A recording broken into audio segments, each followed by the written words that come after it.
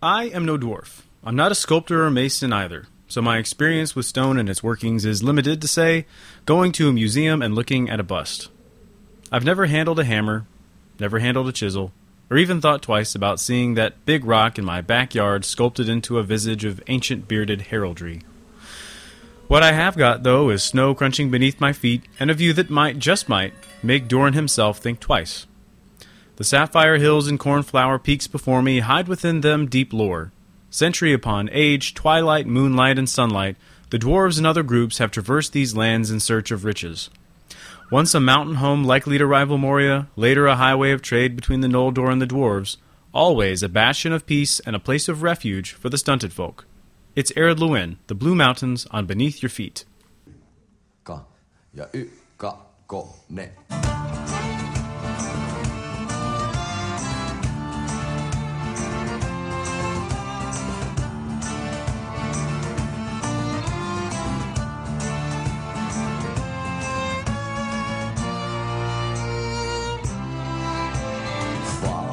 Sea and distant lands came men with their ships and wanted to reach the never by night, but the weather was not on their side. And as the wind grew stronger and stronger, the rain ran down our cheeks, and the bow was turned towards Gardar. The sail flew up again. Hey, home guard and beyond, that's where the winds will us guide, for fame and for gold. Set sails for those lands unknown.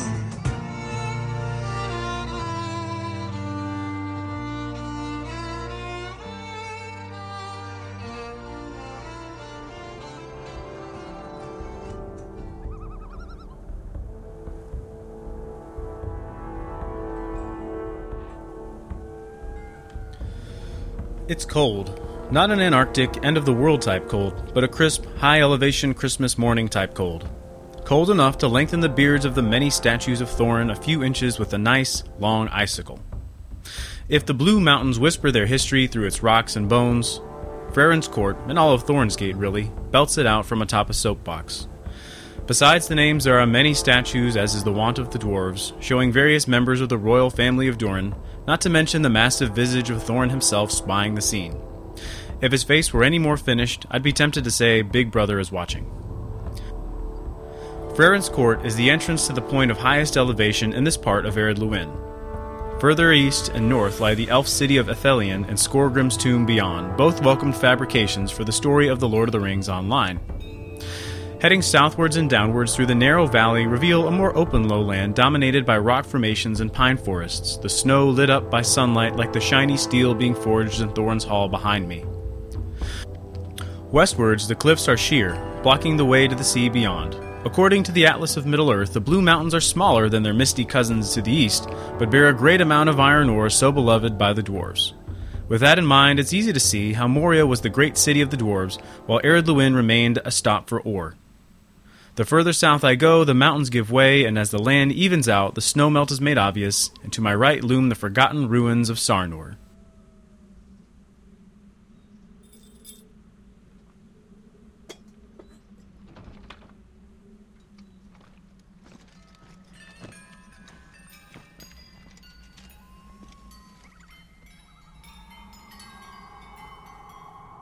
The Blue Mountains were always there. In fact, at the time of the War of the Ring, it's one of the oldest places, in terms of historic activity, in the west of Middle-earth. Eriador was oftentimes the sleepy little town of some Depression-era novel to the bustling Gatsbyan cities that were Gondor and Beleriand before it. In other words, there wasn't a whole lot going on in Eriador in the First Age, recorded anyways, so the Blue Mountains remained the last hallmark of the roaring First Age for the folks of the Third. First, it was an obstacle to the elves as they followed Orome into the west like a batch of pointy-eared ducklings. Some got stuck along the way, preferring the peaceful uplands and foothills of the Ered Luin to the loathsome road west. If the Misty Mountains didn't get you, the Blue would, leaving only the Quendi to actually make it to Valinor, the Olympus of Middle-earth. And so, on either side of the Blue Mountains were settlements of the Avari, those elves who would not dare the long road west. The western side of the mountains in particular, catching the wet sea air to serve as sources for the many rivers of Osiriand, became a bastion for the Green Elves. Remnants of these elves and those who moved east after the Sundering are still there at the time of the War of the Ring, having now mingled with the ship-making folk of Círdan and lived there for age upon age. What those elves found later, though, after they got there, was that they were not alone. The massive dwarf cities of Nogrod and Belegost were already constructed deep within the mountains and already home to the dwarves, the masters of stone, the stunted folk. Those bizarre and estranged cousins to the firstcomers, crafted by Aule but given life by the One. We don't get a lot of detail about those two cities, just the knowledge that they were grand and inhabited by dwarves who were not Longbeards. Popular opinion asserts that they were Firebeards and Broadbeams. Being a curious bunch, the dwarves were soon out and about, trading goods and knowledge with the elves of Beleriand. In a classic, the enemy of my enemy is my friend type tradition, the dwarves had an especial friendship with the folk of Caranthir, the fourth son of Feanor. Happy times all around. But, as are all the tales of Middle-earth, the ending of Nogrod and Belegost is a sad one. At the end of the First Age, Beleriand is sunk like the Titanic, and a great portion of the Blue Mountains with it, including, presumably, the two great dwarf cities. Those dwarves who survive the Sundering make for the east, and find their way to the Dweradelf, Khazad-dûm, the last of the great dwarf mansions.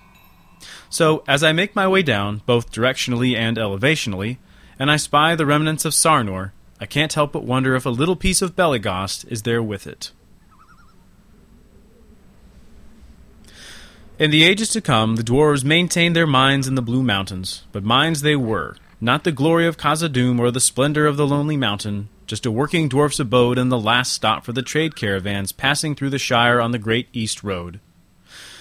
So how did such a place become the home of Thorin and Company, heirs to the throne of Doran and greatest of all Longbeards? That is definitely a tale for another time.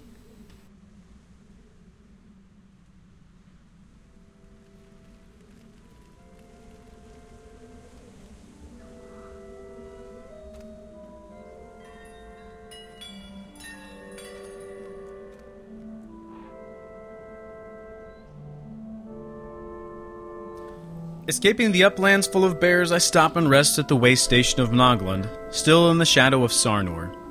This is where the steep mountainous clefts end and the valleys and hills of Eriador begin, the end or beginning of the road in one sense or another. Today, that being the time of the Lord of the Rings, the Blue Mountains themselves are home to Durin's folk. I can't say they are purebred Longbeards, as the other great houses of dwarves collapsed and fell to evil along the way, and many fled to the dwellings of Durin's folk and mingled with them. The dwarves here are doughty, hard-working, mostly free from the terror in the east. Through the long years of dragons and misfortune and rings and meddling orcs, Thorin, son of Thorine, withdrew to the Blue Mountains to found his realm in exile, attracting many more of his folk to come and live under his banner. With Erebor reclaimed, there is renewed trade between the two sites, though the Great Road becomes more dangerous as the power in Mordor grows. Now, Turbine has graciously filled in the gaps for Dwalling, allowing him to take over as regent for the settlement at Thorin's Hall. Whether or not this dwarf has the stern stuff necessary to take on that role is not evident in his bumblings throughout The Hobbit, but we'll cut him some slack. It's enough to say that whomsoever is acting as their head, the dwarves are going to mine and build and craft and oil the wheels of their economy. It seems to take Balrogs and swarms of orcs to stop them from that work. Metalsmithing, weapon crafting, building shaping, all of these are the hallmarks of Tolkien's dwarves. If work is a necessary evil for men, it is a life's passion for the dwarves.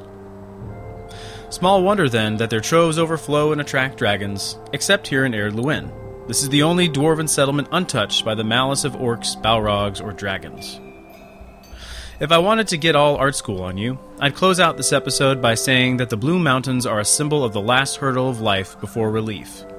It is the final hill to climb, the last barrier before reaching the sea, and that's sea with a capital S. In the First Age, it was the penultimate obstacle for Beor and the houses of the Elf Friends to reach the promised land of Beleriand, free from the wiles of Morgoth in the east. Before that, it was the same for the Noldor and the Vanyar.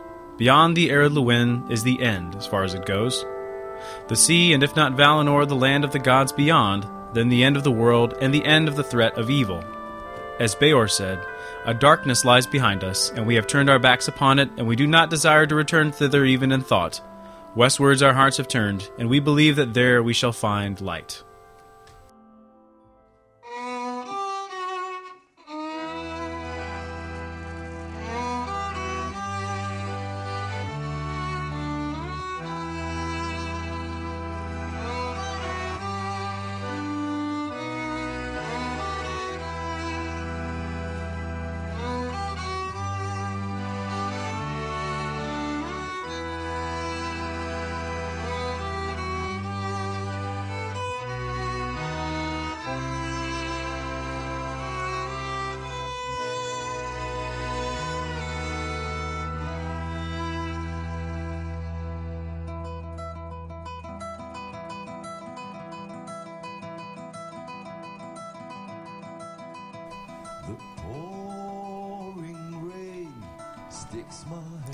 So this has been the second episode of Beneath Your Feet. I hope you enjoyed it, and as you can see, I'm hitting a lot of the more popular areas of Lotro and the books earlier before venturing out into less familiar territory.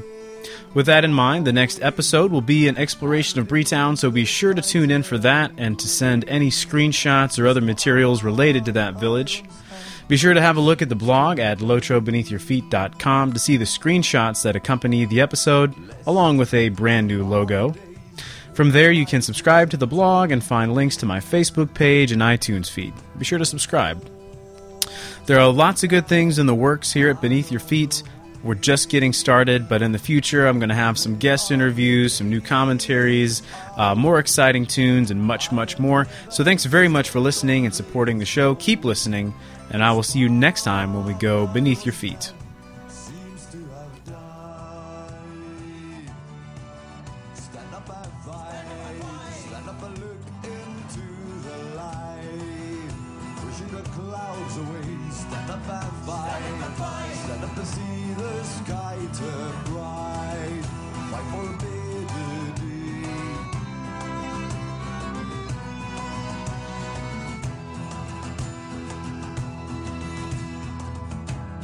What a relief it would be to end it all.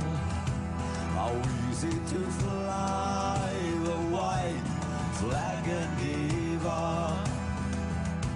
But would I run today just to die another day? Give up now and every fight has been in vain. Yeah, stand up and fight. Stand up and look into the light. Pushing the clouds away. Stand up and fight. Stand up and see the sky turn bright. Fight for a better day.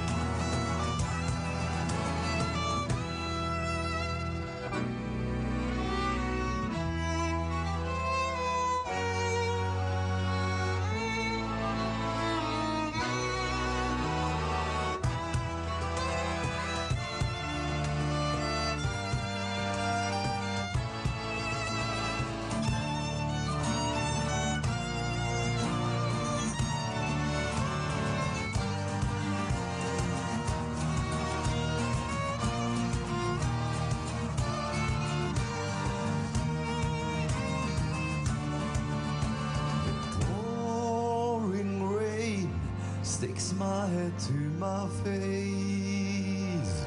Stand up and fight. Stand up and look into the light. Pushing the clouds away. Stand up and fight. Stand up and see the sky turn bright. Fight for a better day. Stand up and fight. Stand up and fight. Stand up and fight.